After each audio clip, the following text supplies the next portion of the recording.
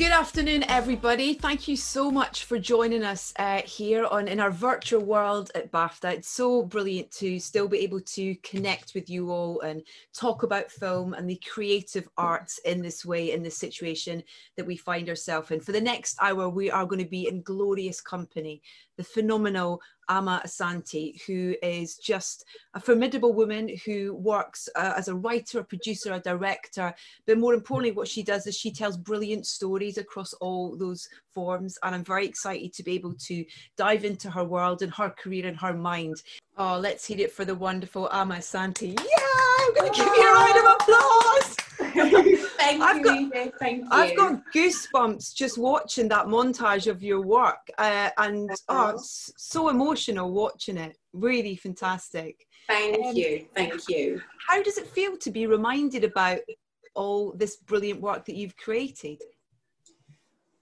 In a little bit, well, first of all, Edith, can I just say hello to everybody who has logged in, because I can see you all logging in. So many of you are saying hello. I can see you, every single one of you that are posting at the moment. I can see you from all around the world, and I feel so grateful and so honoured to be here. So first of all, to Edith, to BAFTA, and to everybody who's logged in, thank you so much.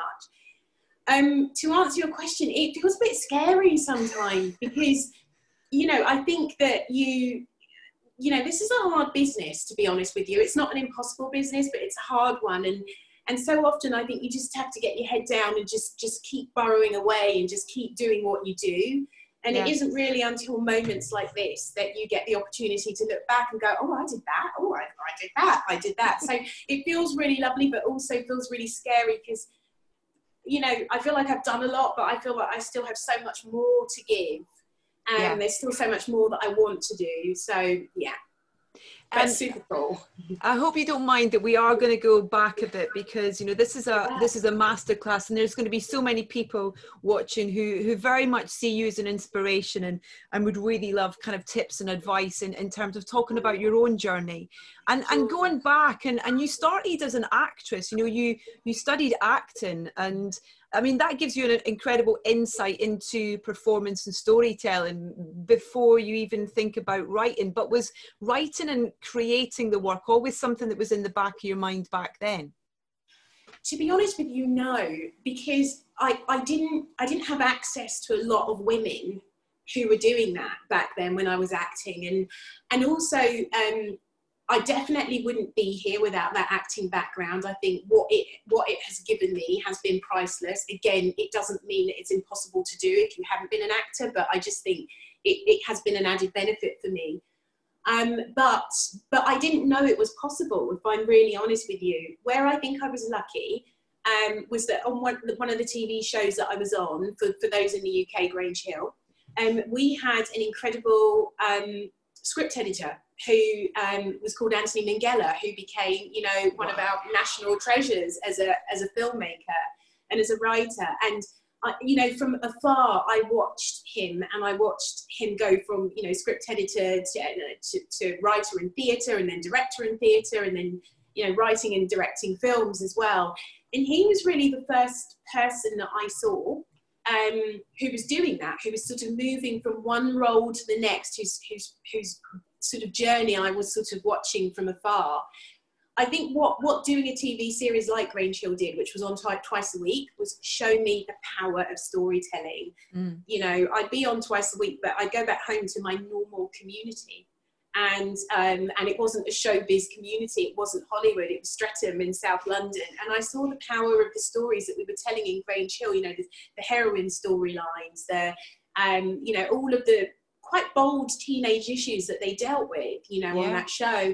And the power of storytelling really impacted me. And I know that it buried itself somewhere deep. So it took a while before I understood that this may be a possibility for me as a career. And then when you take that step into writing, it's always a scary prospect, isn't it? When you're taking a step into something new, but you know it's something that you know you can do and you want to do with a huge passion. What was the encouragement that you had, and what was that, and how were you able to make that step into, you know, to writing and directing? Well, you know, I think back to that time quite nostalgically, and I think about some of the key people in my life that really just took a chance and made a difference. So I was out in Los Angeles as a young sort of 21-year-old, 22-year-old. I'd written what was supposed to be a half an hour comedy just to get my typing speed up, because I thought I was actually going to be stepping out of the industry, and because I'd sort of come to know scripts so well from those few years on Grange Hill, and seeing the process of going from script to screen. I to get my typing speed up, had just typed out a story in script form, and so it was meant to be half an hour. It was 1.5 hours, so it was more like a comedy feature film. And I showed it to someone in Los Angeles that I knew, a man called Chuck Sutton, the late Chuck Sutton, who is no longer here, and just for some tips really and some thoughts. And instead, he sent it to Fox Television in the US. And two brilliant women executives then called me in and said, well, you know, he gave them my hotel number, and they said, we'd love to meet you and talk to you more. And I'd never really been for a meeting in my life, apart from like a job interview that was sort of as a secretary or a typist.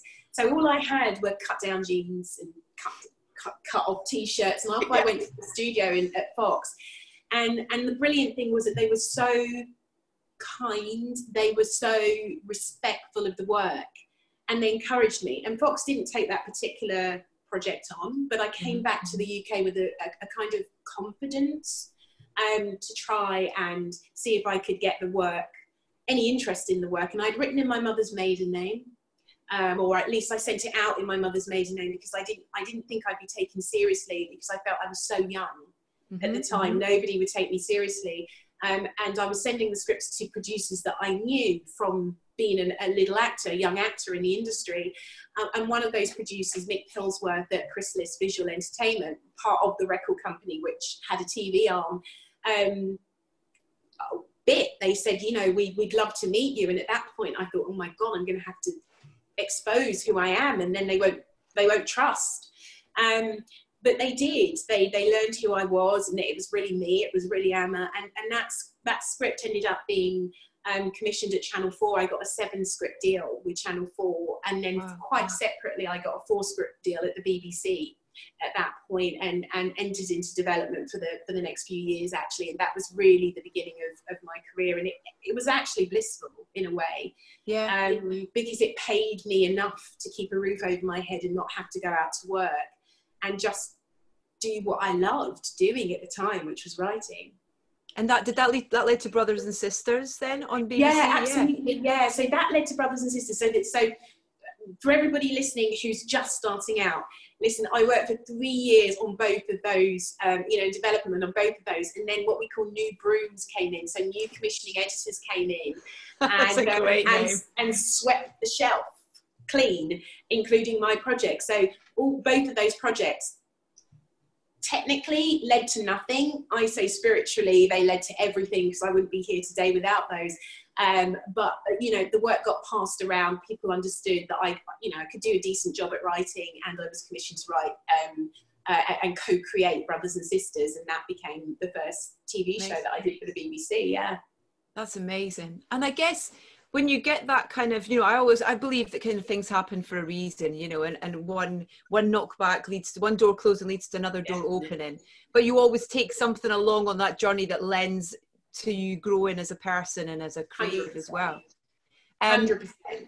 And then A Way of Life, which was this phenomenal first feature that you wrote and directed. And talk a little bit, if you don't mind, about the seed of that idea and why and how you found that story to write, and making that decision to make it yourself as well. And it was because I think that is we'll talk about it in a minute, if it's a different experience when it's something you've written, or if you're directing someone else's words almost in a way as well. Well, absolutely. So I'd made Brothers and Sisters, and on a Friday when I was producing Brothers and Sisters as well. And but on the Friday I would run away and I would go to an English literature class, an all-day English literature A-level class up in Kensington and Chelsea at the college there. And it was really where I first met or got to grips with Austen, with Jane Austen's work, and lots of other writers, classic writers.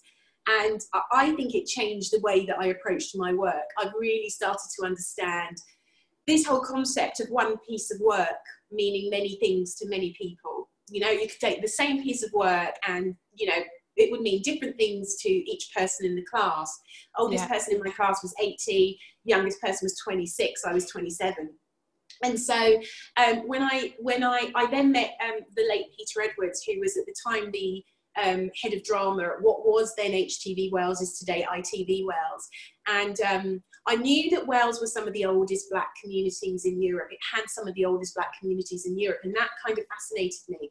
And I was sort of thrown into his presence at a BAFTA event and introduced to him. And I thought, oh, God, I better say something, you know, intelligent. So I said, you know, are you doing anything to reflect that? And he sort of walked off, didn't answer me.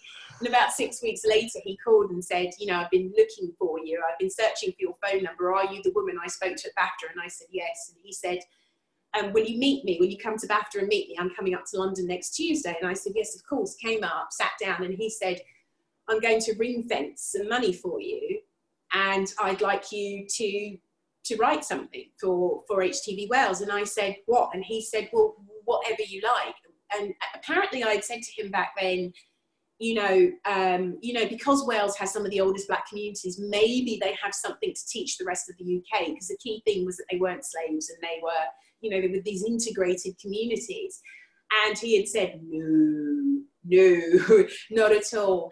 And so we started looking at newspaper articles at the time that were looking at what seemed to be a sort of a phase, a fad of crime, I'm not really sure what to call it, which seemed to be led by young women, very young women, teenagers often, but the gangs themselves would be boys. And the newspapers at the time, particularly the tabloids, were sort of, you know, these big sensational headlines. But I really wanted to know what was going on behind the headline. You know, what were the class, societal, you know, what were the issues that were around these kind of a spate of attacks that these young girls were leading with boys against you know, people. What might be behind that? And I came across an article in the Telegraph written by a wonderful journalist, and it really took the angle that I wanted. And so I contacted that journalist and took him out for lunch, and we sat down and we had a chat. And he became a consultant on A Way of Life.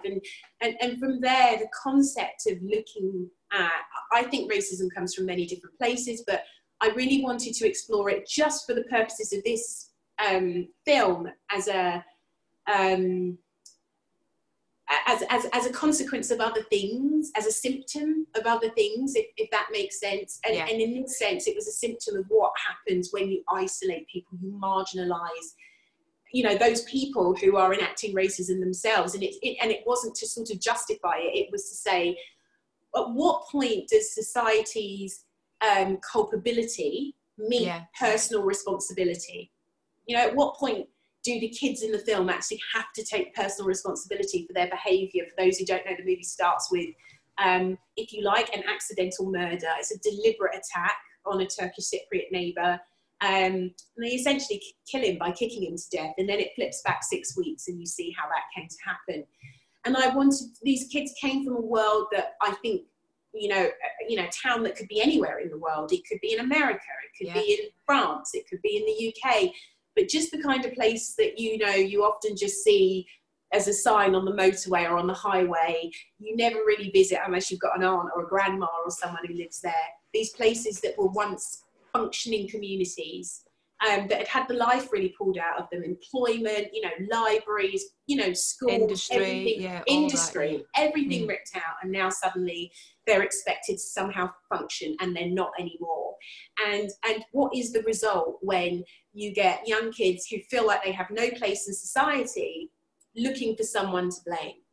And inevitably growing up, that someone was always me, or people that look like me. And so that was really how it started. So lots of research. And for me, if I'm whatever period I'm working from, I always go back 100 years in the research. Oh, wow. Yeah, so it's a really interesting way to kind of go back and work out how you got to this place, you know, that you're in economically, socially, you know, status of women, you know, status of any group that is often marginalized, if you like, or just any group that isn't. It tells you so much. And so that's what I did with Wales. I just went back 100 years and thought, okay, well, let's see who these people might have been 100 years ago and how they got to where they were today. How important is that research and development process with your, you know, with each project that you work on? Is, you know, in terms of the intensity, I mean, that's an incredible, you know, insight you're giving us there with, in terms of, it's not just about research, it's going way back. Yeah, it's going way back. And also for me, it's, you know, because if I haven't written something, first and foremost, if I've written something, you know, I've probably been doing all of that research way before I start writing, way before I've done my bullet points and my treatments, and I've marked out some of my themes. Many of my themes develop as I'm going along. But, you know, there's a certain amount of research that you're doing before. And it's a minimum for me of 3 months. Sometimes it can be 6 months of research if they'll let me. But when you're jumping on something that somebody else has written, say like a United Kingdom, you've suddenly got to do that all in one go. And a United Kingdom was, you know, as an example, compared to A Way of Life, which, you know, completely came from me, was adapted from a book by Suzanne Williams, who's a professor of history, has got like a brain the size of, you know, the world. And, you know, that book was an incredible book, but it was so dense I could only read 18 pages a day. But even beyond the brilliant stuff that her book offered me, I still had to go back and do my own research so that I could get my own grasp of what the material was.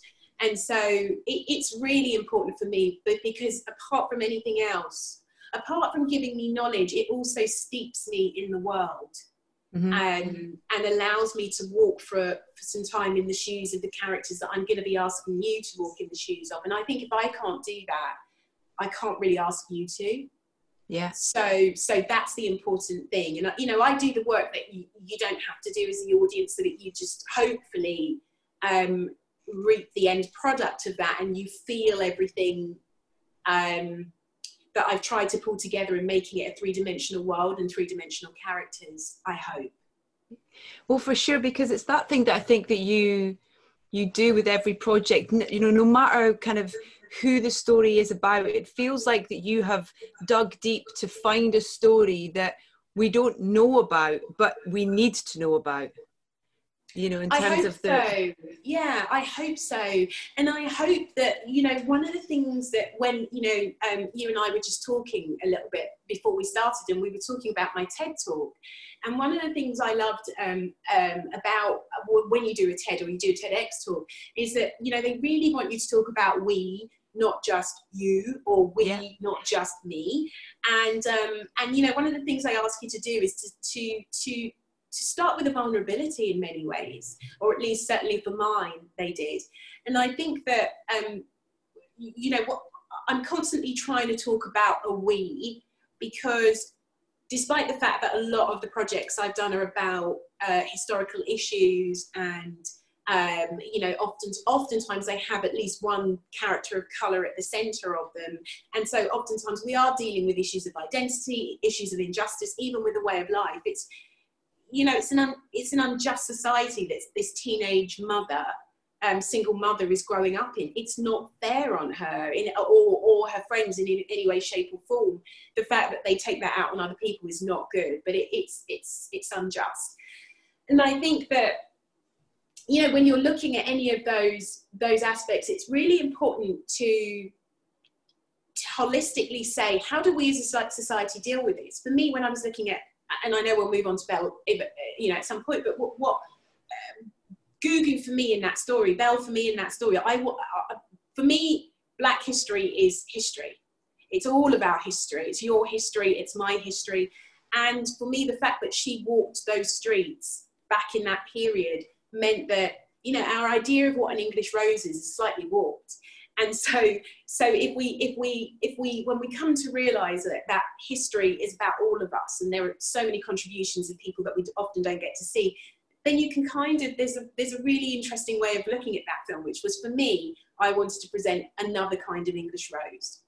And so for me, it's always coming at it as a we, and not necessarily wagging the finger at everybody, but saying, look at our history, look what we've done, and who do we want to be? You know, how do we take the good stuff and move forward and fix the stuff that wasn't so perfect, you know?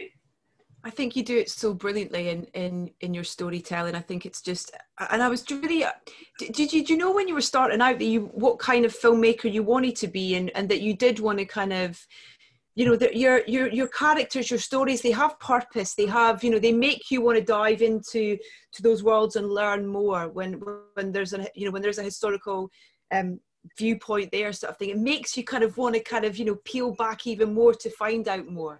Did you know that you wanted, that your storytelling was going to be that type of storytelling?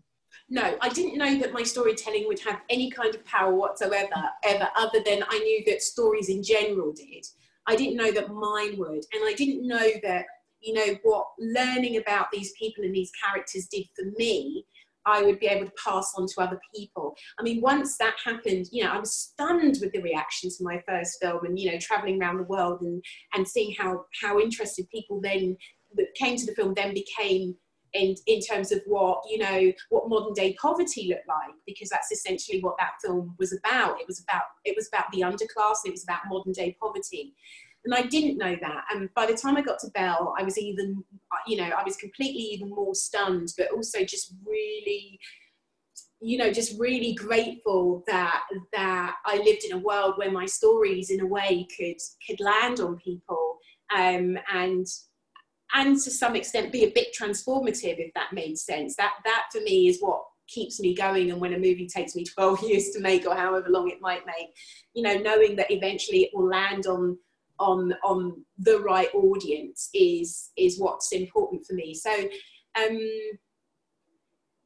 you know, what I knew was that there were particular filmmakers whose stories had an external beauty to the intimate and internal beauty, you know, of their characters, you know, and even if their characters were complicated, even bad people, sometimes there was a beauty that they were able to reflect between the inside and the outside. And I knew that was what I wanted to do. Anthony Minghella, you know, did that beautifully in films like The English Patient and is it The Incredible Mr. Ripley? I always forget the first. Yeah, talented Mr. Ripley. Yeah, the talented Mr. Ripley. Yeah, exactly. Yeah. And you know, Kubrick's work and just so many. Just Francis Ford Coppola. There were just so many.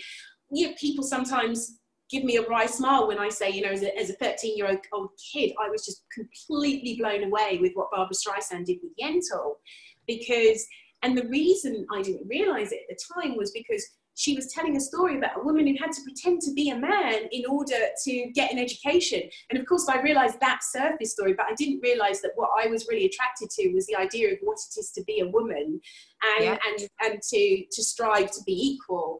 And so the beauty, the epicness of that story, the epicness of the relationship between her and her father, even though he dies very early on, and what it means to, you know, to have your, you know, to cut the umbilical cord even from your father and have to go out there and do it by yourself, really impacted me as a kid. And I wanted to be able to tell stories that were as beautifully internally as they were externally. That was what I knew I wanted to do. Whether anybody would care, I didn't think so. And they do massively. And they do. Yeah. They do, which is great. But just picking up on that, on you know, on Yentl and being a female writer director of colour in the industry. And back in that 2014 TED Talk, you talked about, there's a ridiculous figure that you quoted, 0.4% of directors back in 2014. That was the figure for women directors of colour. I mean, have you seen a change? Have you felt a change? Has there been a change? So I haven't looked up the figure recently, very, very recently, but my understanding is it hasn't really changed very much. And certainly I know the figures that are for all women haven't, you know, sort of seem to, depending on what study you look at, seem to, at least in the last several decades seem to bounce between 7% and 9% and haven't really gotten any better, which leads me to believe that the figures for women of colour haven't really either. And, you know, anybody's welcome to correct me there if I'm wrong. And, you know, it really is, I think, our industry's shame in so many ways. We live in a world where it isn't even about what's right. It's because, you know, show business is a business. Entertainment, it is the entertainment business, but it's about money. It's about the fact that when you give audiences a variety and when you allow voices that have value an opportunity to speak, people will pay money. They will go to the movie theatre. They will, you know, turn on, you know, Netflix or FX or Hulu or whatever it is and watch those stories. And, you know, I remember when I made Belle, for instance, you know, it was a love story, and there was this idea that, you know, women love love stories, or the people who love stories are predominantly women, and they take men to go and see those. And so we sort of had to, you know, target women, and it would be women that brought men in. And then men came to see the movie and they loved it. And, you know, and they loved it for a number of reasons. And, you know, the challenge and the joy for me is to say, can I service a community, a sense of people, you know, a group of people or a group of many peoples, because as women, we're not a monolith, who just don't get that many stories sort of told about them. That I love doing. But the secondary to that is to say, well, how can I get the very opposite of my lead character to sit in the audience and walk in her shoes for 2 hours and come out going, I understand my world a little bit better than I did before I came into the movie theatre. And I think a movie like Belle did that in so many ways. And there's a joy in that. There's a kind of triumph in that as well. And certainly I'm not saying, you know, I'm going out to win all of these hearts and minds, but when I do, it's a wonderful thing. And I just think the industry knows better. It knows, look at Black Panther. I could go on and on and on. It knows better, and, you know, we really need to do better. We really do. With directing specifically, can you remember what it felt like on that first day on set? Oh yes. Look at that facial expression spoke so many words. Oh yes. Well, I mean, the funniest thing in the world is I have a little dog. I have a baby dog, and one of the reasons why I have a dog is because I'm terrified of dogs. So I think, you know, I do remember on my very first day of filming, you know, the few days leading up to it had been absolutely terrifying. And I think it's really important to say that I've written my first film. I did not intend to direct it. I was looking for directors, you know, alongside my producer, Peter Edwards and Charlie Hanson. And in the end, the Film Council, who are today the BFI, said, no, you need to direct your film. Brilliant. And so I shot what they called a pilot, just, you know, a few scenes from it. It was great, but that was nowhere close to what I wanted to do in, you know, with the end product. And so the build up to that day, I mean, the build up was just horrendous. And, you know, I didn't sleep for days. I knew I needed to sleep, but I couldn't sleep. You know, I couldn't think straight for, you know, 1,000 people are asking me questions a day. And on the morning I first made my way to base, which is, for anybody who doesn't know, that's where, you know, all the trucks and all the trailers are kept. And, you know, from there, you know, you have your breakfast there in the morning, and I prep my brain by usually listening to loads of rap music in the morning in my trailer there. And then you go to set.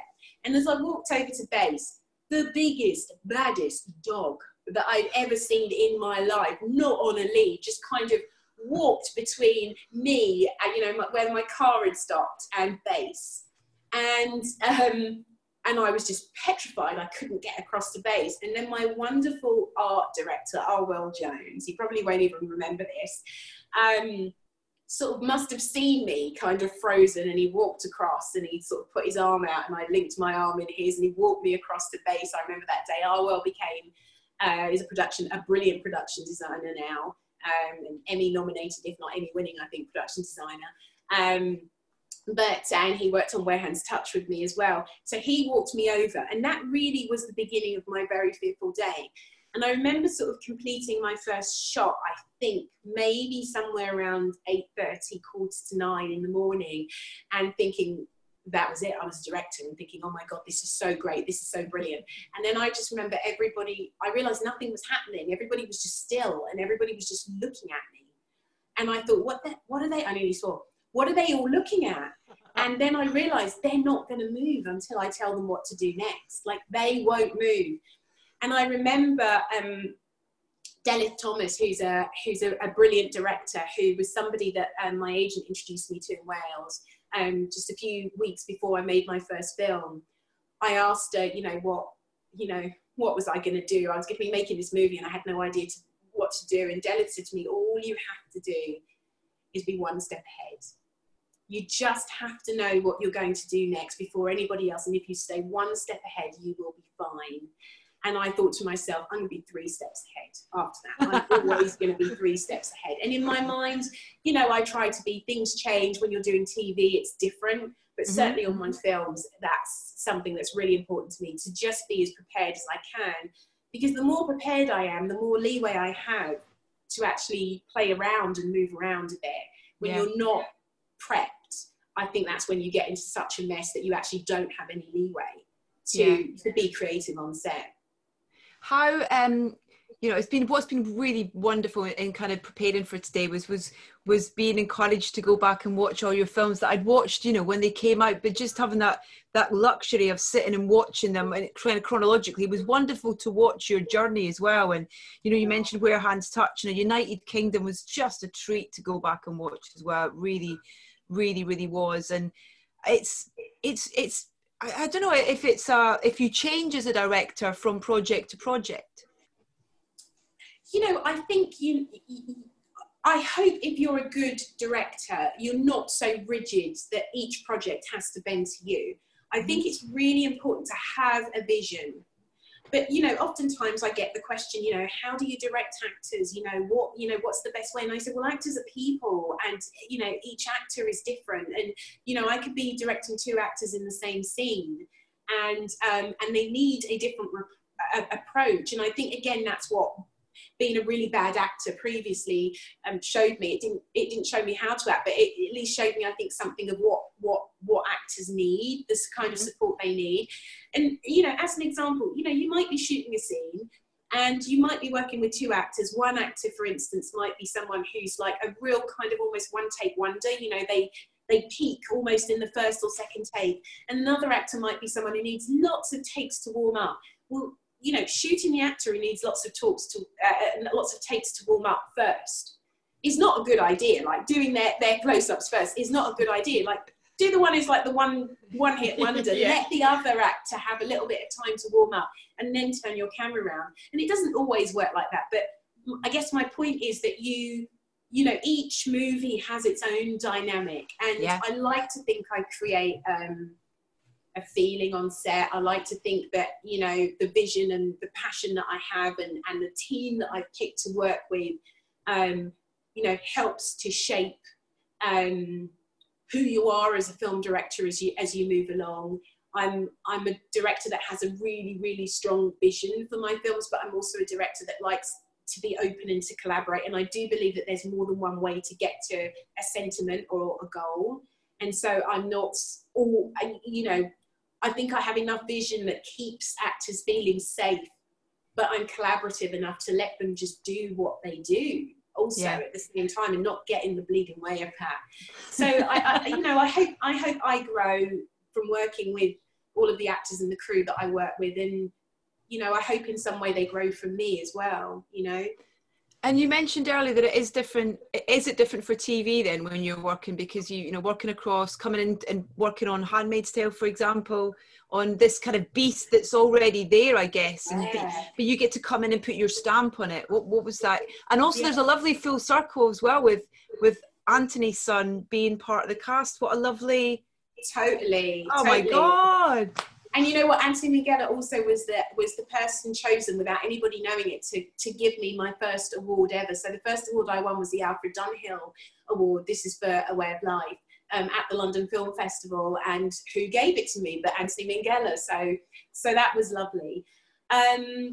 But yes, it is different in the sense that, well, first and foremost, I'm really careful about the TV that I choose. A lot of it comes my way thankfully.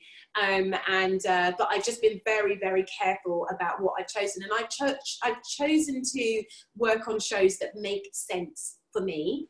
And, you know, I remember the first time I saw Handmaid's Tale, I thought, oh, this kind of looks like something I could make. You know, it feels, it's beautiful. Like it has an interior, important, powerful story, but at the same time, you know, it's aesthetically just stunning, and that's what I aim for, and I try. So I try not to attach myself to TV shows that are so different that I'm just not going to be able to deliver anything for them.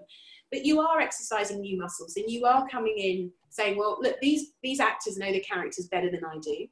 And, you know, the showrunner knows the show better than I do. And, you know, the DP knows the world better than I do. But there might be a benefit to being that outsider that comes in and says, well, maybe there's something, you know, that I can bring here that sort of changes this up a little bit or makes it a little bit more fresh in some ways. And how do I do that while still honouring, you know, the personality and the nature of the show?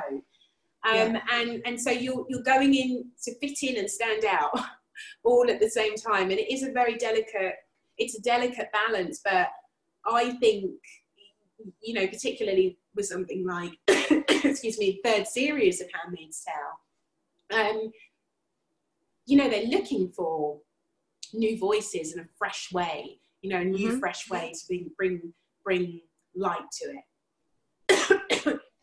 Gonna have a drink while I croak a bit. You have it. Yeah, don't worry. I'm going to, we're running out of time, so I just want to make sure we talk about, because I've luckily seen 6 episodes of Mrs. America, which yes. you've worked on as well. So just quickly before, whilst you have a drink, and we'll have a look at a quick, we've got a little trailer. Perfect timing. See, we planned it. We're going to take a quick look at Mrs. America, and then we'll come back and talk about it, and we'll also get to your questions in just a second. Perfect.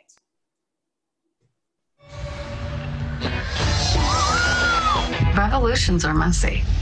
I am not against women. I am not against women working outside the home. But what I am against is the women's liberation movement. Our movement is about fighting the oppression of all women. We want the right to be a mother, the right to be a wife. So now we're not going to have people we disagree with participate? This fight is not about equality. It's about power. When did you get so mean? We don't get to decide how the battle lines are drawn. Did you really think there'd be no casualties? Why would God put this fire in me if he didn't want me to act on it? Mrs. America on BBC Two and iPlayer. It's so good. I feel so privileged that I've been able to see first 6 episodes. It's fantastic. So you've done 2 of the 9, I think there is in total? Yes, I believe there's 9, yes. So it's this kind of look back at this historical, really important historical moment in time. And obviously it's based on real events and characters. Tell us a little bit about working on this and what it was like and what you were able to bring to it, I guess, as well. Yeah, well, so I was initially contacted by my agents, by the two of the producers, Coco Francini and Stacey Sher, who are 2 brilliant women, 2 brilliant producers. And they sent me the first 2 scripts, I think it was. And I didn't know anything about Phyllis Schlafly, who is the character that Cate Blanchett plays. And but I was intrigued. I was intrigued after the first episode, and I thought, where is this going? And the only thing I really knew about it, apart from the fact that it was about the 1970s movement to have the Equal Rights Amendment, the ERA ratified, was that they were wanting to focus each episode around a different woman in the movement. And for those of you that don't know, Phyllis Schlafly, if you like, is part of the anti-movement, I guess, a woman who was campaigning not to have the Equal Rights Amendment ratified. And so, you know, Gloria Steinem was going to figure in it. And I found out, you know, when I sat down and spoke with Coco and Stacey, the producers, there was going to be this whole episode on Shirley Chisholm, who, again, for any of you who don't know, was the first Black person and the first woman to run for president in the United States. And so at that point, when I met with them, I said, you know, if we're talking about this and we're talking about me possibly coming on board, yes, thank you for that, played by the brilliant Uzo Aduba in the series. So good, yeah. Then I really, really want to do the Shirley Chisholm episode. So whatever other episode you might be thinking about giving me, please give me that episode, because like I need to do my thing with that episode. And so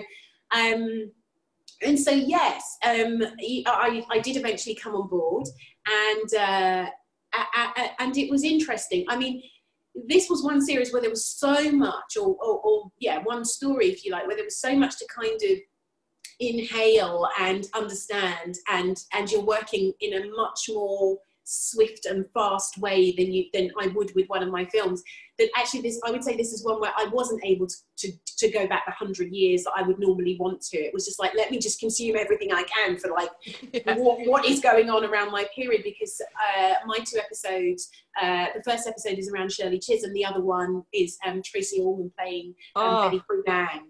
She's incredible with this. I think she's incredible. I really think she's incredible. And so what I had to do was just, consume as much information as I could. And for those of you who will watch the series, you'll see that, there's a sort of combination of types of filmmaking and camera work that go on. You know, for the Antis there, of Phyllis Schlafly's world, it's sort of shot very traditional and very studio, and in a very particular way, very traditional way. And for the pros, you know, those who are trying to get the RA ratified, you know, it's shot really, really handheld. And of course, Shirley Chisholm would fall into that pros category. But for me, there was something about the fact that she, and many of us have aunts like this, you know. I think oftentimes when we're Black, we're automatically seen as we're radical, and we're, you know, we sit in the part of, you know, the universe that is evolving and that's radical and is always on the edge and is always pushing things forward. But actually, you know, many of our family members are very conservative. They're churchgoers. You know, if you look at the way that Shirley dressed, she was Margaret Thatcher before Margaret Thatcher, and in terms of like her look. And so for me, it was really important to, in terms of treatment, directing, the camera on that was really to do a combination of both, to reflect her very conservative traditional side, as well as the fact that she was this courageous, brave woman who was groundbreaking in that handheld side. And so I guess that's really how I brought my stamp to it, apart from the fact that I just love, you know, delivering actors that, you know, a good platform to be able to show what they do.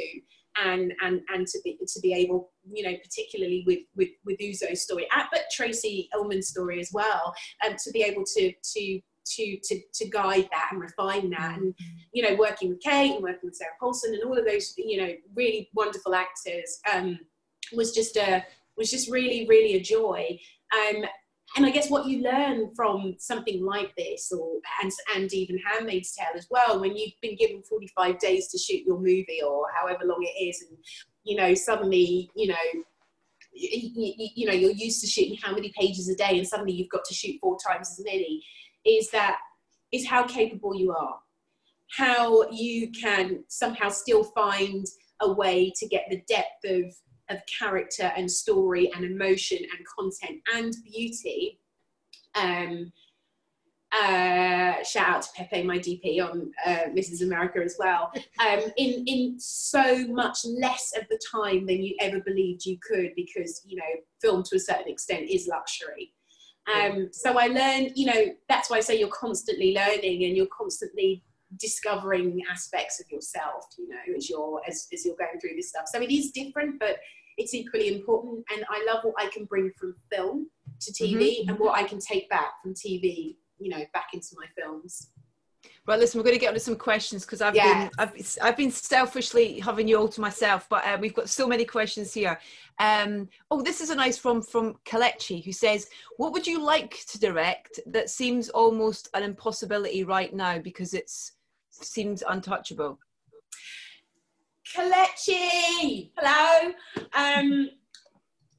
I would like to direct a superhero movie, a comic book character movie with a Black female comic book character at its center. I think it seems impossible because, you know, we've definitely seen black men do it with Black Panther, and we've seen white women do it so far with Wonder Woman. And I use those two examples because they are also minority, or not minority groups, because as women we're 52%, but they are, you know, to a certain extent quite excluded groups. But we haven't seen a black female do it yet. The industry hasn't yet trusted a black woman to do a comic book character, I think, in terms of film, not TV, who, you know, one who has an origin story that goes way back to one of the, you know, traditional and classic comics. And so I would love to do that. I am waiting for the opportunity to do that and bring what I do with relationships and dynamics on screen, bring that to the world of a comic book hero. When I watched Black Panther as well, I was craving a spin-off of Letitia's character. Absolutely. Because I thought she was just, I mean, her performance was extraordinary, and what she brought to that, and I was like praying that they have a spin-off of that, because I think she's a beautiful soul, a beautiful soul, and she deserves every success that she has. And yes, absolutely, she deserves her own movie. She's incredible. Yeah. Tamisha says, as a filmmaker, what is your approach to delegation? What makes for a fruitful collaboration? That's a great question. That is such a great question. Well, so I'm a Virgo. I'm a micromanager.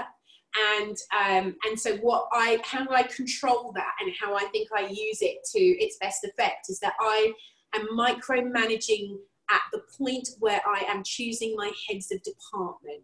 So I put every effort, every neurosis I have into picking the right head of department for that particular movie.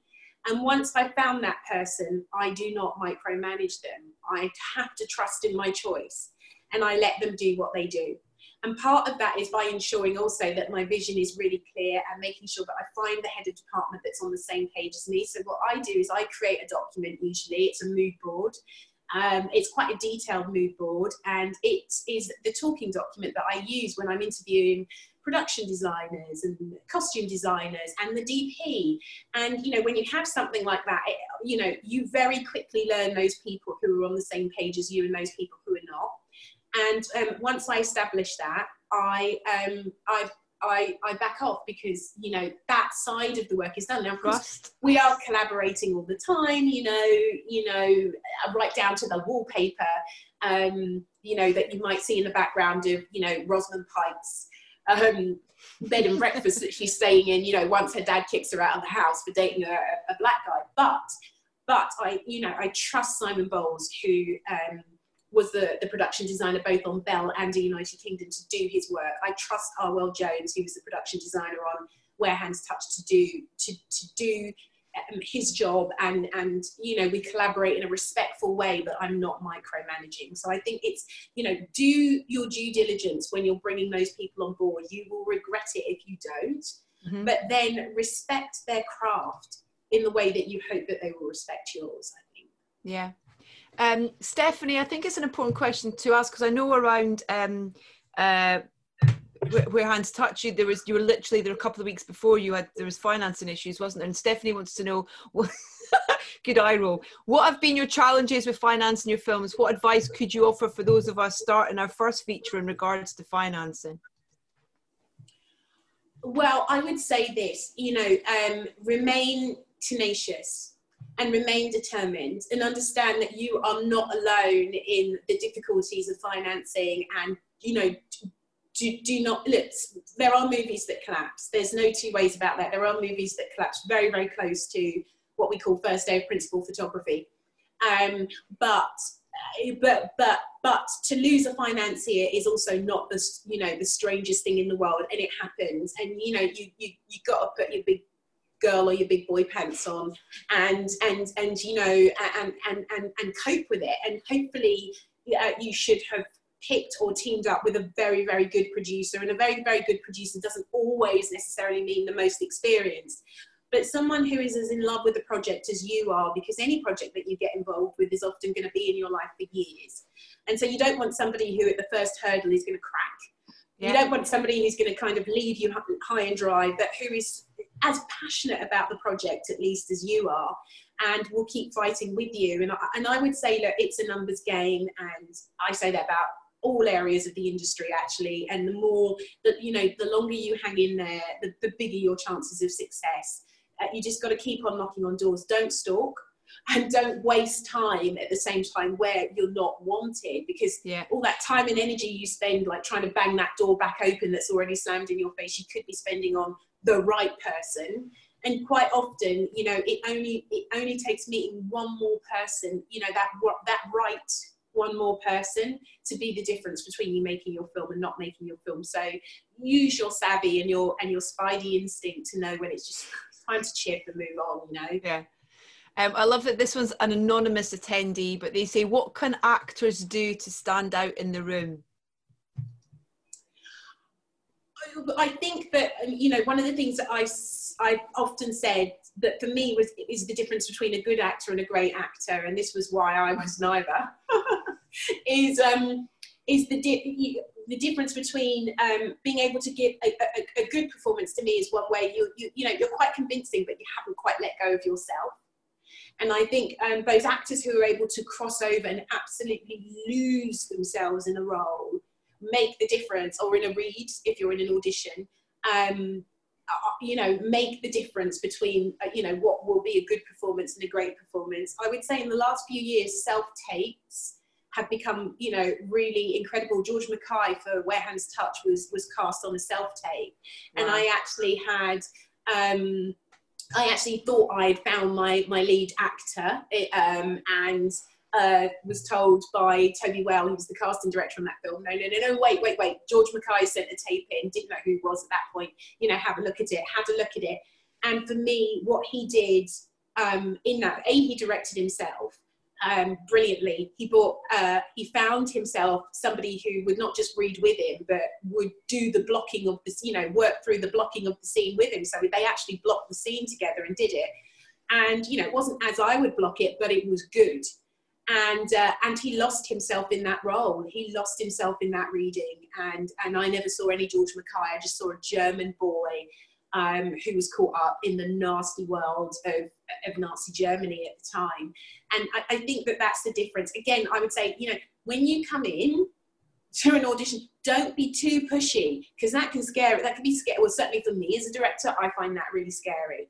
But the key thing is, you know, to be as professional as you can, and then once you start your read, just lose yourself. And oftentimes when a director then gives you direction after you've done your read the first time, or maybe they ask you for a call back and to submit a tape again, and they're giving you direction, take the direction, because one of the things we're trying to see is whether you can actually take direction, as opposed to just ignore it and do the same thing all over again. So show how well you're able to kind of interpret what the director is asking you and deliver that. And I would say those are key things. Bernard asked, there's so many questions, I'm trying to kind of scan through them so I can pull some out, but I can see them all popping up. What's the best advice for preparing a successful pitch? Whoa, the best advice for preparing a successful pitch, I think, is really to absorb yourself in the world, is to have done your research before, and to, if you can, my pitches always are visual pitches as well. So that mood board is always relevant. And if you spend time, and I spend weeks on my mood boards if I'm able to, searching, you know, doing my research on the right kind of photographs and the right kind of imagery that I want in there. I do use a palette, and I think that makes a difference to the aesthetic and the beauty of the work that you're doing. So unless you want it for a reason, I'm thinking about how harmonious or not harmonious the images that I'm smashing together are, depending on what you're looking for. And I would say, you know, have a really, really great mood board. Make sure you've done your research, you know, whether they're fictitious characters or whether they're real characters, but on the world that they're in. Mm-hmm. And then, you know, you know, you can never research enough. You know, by the time you've got to sit there and you've got to do your pitch, you always feel not that ready, but then you just got to go in there and you've got to be confident. And you can freak out when you get out of the pitch, because I do. Like, I usually have to get a shower, if I'm really honest, because I get so hot and stressed during it. But, you know, you can freak out afterwards. But at the time, you know, treat them as people. That, you know, and that's really hard, I know, when, you know, there are 1,000 other people pitching for the job. I'm often pitching when I'm abroad, and COVID and lockdown has changed all that now a lot. You know, we're doing pitches, you know, on screen, but oftentimes I'm the one who's doing it on screen, and you've got a lot of male directors who live in Hollywood and are just going in person, and they've got their big, like, mood boards like this. The other thing I should mention about a successful pitch is making sure that you know, what we're doing nowadays is also cut and sizzle reels. So we're doing moving mood boards, and that's also really brilliant, even better, if not, way to do it. So those guys are going in and they're showing it in person and they're talking it through, and I'm having to do it with this screen between us. But you've got to deliver it with confidence, I think. You've got to be the expert on what you're delivering, even though once you get the job, you're going to be collaborating with the producers and the showrunner or the producers themselves that you're working with. It will be some kind of collaboration, but it's important to show you've got vision. But we've probably got time for a couple more. Peter says, what's your advice for a first or second time producer who wants an amazing director like yourself to direct their film? I guess people pitching to you then. Yeah, I mean, I think that's a hard one. I think you obviously, you need to come at it with the strongest script you've got, in terms of the strongest version of the script you've got. Don't submit that script too early, before it's gone through a process where the characters are really jumping out from the page. And my advice, often what happens to me is I get a first or second time director who comes to me, and they write in all this speaky, spokey language about how wonderful their project is, and I think that's something that you sort of got to let the reader decide for themselves rather than telling. But they also come often saying, we've got this person attached, and we've got this movie star, or this person has shown interest. And actually, you know, I think any director of a movie in particular worth their salt doesn't want you to tell them who is the right person for the role. They want to be able to cast. And yes, of course, it's always often a collaborative thing with the producer, but that's exactly, at the minimum, what it should be. It should not be you telling a director how much you're sure they would want to work with this or that actor, because even if they're the most famous actor in the world, directors have all sorts of reasons why they you know, like a particular actor's work or not, or why they think they would be right for that role. So don't think that dumping an actor or attaching an actor early and forcing that actor on somebody that you might want to offer it to is going to be necessarily a positive way forward. For me, it's quite off-putting. So this is probably going to be our last question, and it kind of feels like a really relevant and important one, kind of from what we were talking about earlier about that figure that you were talking about in 2014. And Terlin, thank you for your question. He says, Steve McQueen recently discussed the frustration of not seeing more talented Black crew members. He says the infrastructure needs to change. He says it's not just about Black people working on Black films, it's about Black people working in film and television, period. And so Terlin just wanted your thoughts on that. And if that's something, I guess, in the position that you're in now, that you can make decisions to change on your productions as well, and make sure that that's something that's been addressed. Yeah, and I mean, look, it's worth saying, oftentimes with key heads of crew, you know, your executive producers do also have approval over who you take on, and that, you know, occasionally can make things hard as well. I want to say that, you know, the next film that I'm scheduled to make is called $1 Billion Spy, and it's set in Cold War Russia. And you know, we've got two wonderful cast attached to it that hopefully one day we'll be able to make a big, beautiful announcement about. But you know, it is about two white men, and it's very important that I get to direct movies that are about people that are like me, seemingly on the surface, and that are about people who are not like me, seemingly on the surface. But what made that happen was the producers and the production companies who, when I pitched, were able to look past, you know, structures that have been created, that have set up obstacles, you know, in the first place, and just said, for us, this is the best person to direct this. And those people do exist in the industry, and we need more of them. They are, you know, it's important that they're not just the future, that they are the now. And, you know, in addition to that, I want to say that, you know, when I won my BAFTA, it was 10 years before I made another film. And there are those directors who are not black and who are not female who won the same BAFTA, which is for a debut director, producer or writer, who went on and in the time that it took me to make one more film, made so many more films than I did. And what then happens is you get into a situation where naturally industry is saying, well, we need experienced people, we need experienced people. Well, of course, people are going to be more experienced if they have more opportunity and you have less. And so, you know, we're in that catch-22 situation where the industry is set up, it's structured to limit many of us who look like me from getting the experience we need, whilst giving so much opportunity to people who are no more talented, frankly, than we are, but who are more likely to be able to get make awards-worthy movies, you know, work with bigger actors, bigger names, simply because they have been able to hone their skills. And so, of course, I mean, you're preaching to the church here. I mean, we've got to keep pushing hard and changing. And one of the ways in which I do it, although it does frustrate me, is that, you know, for each film that I'm in control of, I ensure that I have at least one emerging female filmmaker shadowing me on that film. On my last film, as most people know, I had 4 because it was just, you know, it was impossible to whittle it down to just 1 or 2. And my hope is that, and the reason why it frustrates me is because we shouldn't just be at entry level. You know, many of us, you know, despite the obstacles, and this is why I guess they call us magic, because despite the obstacles, we've still managed to deliver, you know, quality work, great work. And yet constantly we're sort of referred to in the realms of new and beginners, and so I don't only want to be facilitating opportunity for people at entry level, but I also, whilst I'm trying to ensure that we, you know, as hard as I can, that we have greater crew in terms of diversity, that that next generation also has the opportunity of being able to say, well, I have worked on a decent sized movie set before.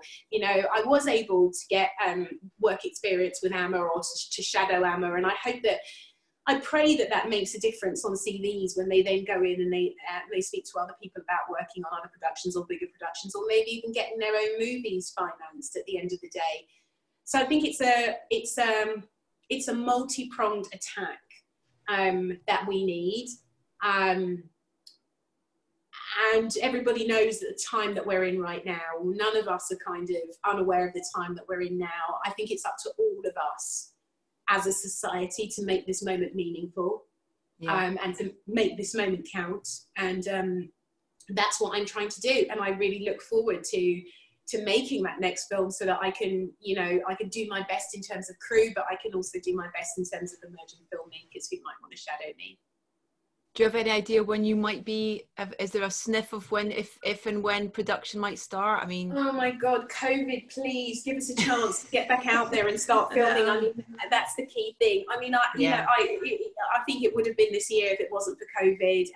The movie, you know, the aesthetic I want is it needs to be covered in snow. I want it to be as much real snow as possible and not CGI snow. So that does restrict us time of year. But at the end of the day, and you know, there's nothing worse than trying to make something look like winter and the trees are all green and you know, but I think I think it will be within the next 12 months. That's the most important thing. So thanks everybody for all your questions and for being here with us this afternoon. And Amma, thank you so much for joining us this afternoon and giving up your time, and for all your wonderful work, and keep doing what you're doing. You're an absolute inspiration. Thank you so much. Lovely. It's a pleasure. Take care. Thank you. Bye-bye. Stay safe. Thank you. Bye-bye. Thanks for joining us, and remember, you can listen to previous BAFTA sessions and podcasts at guru.bafta.org.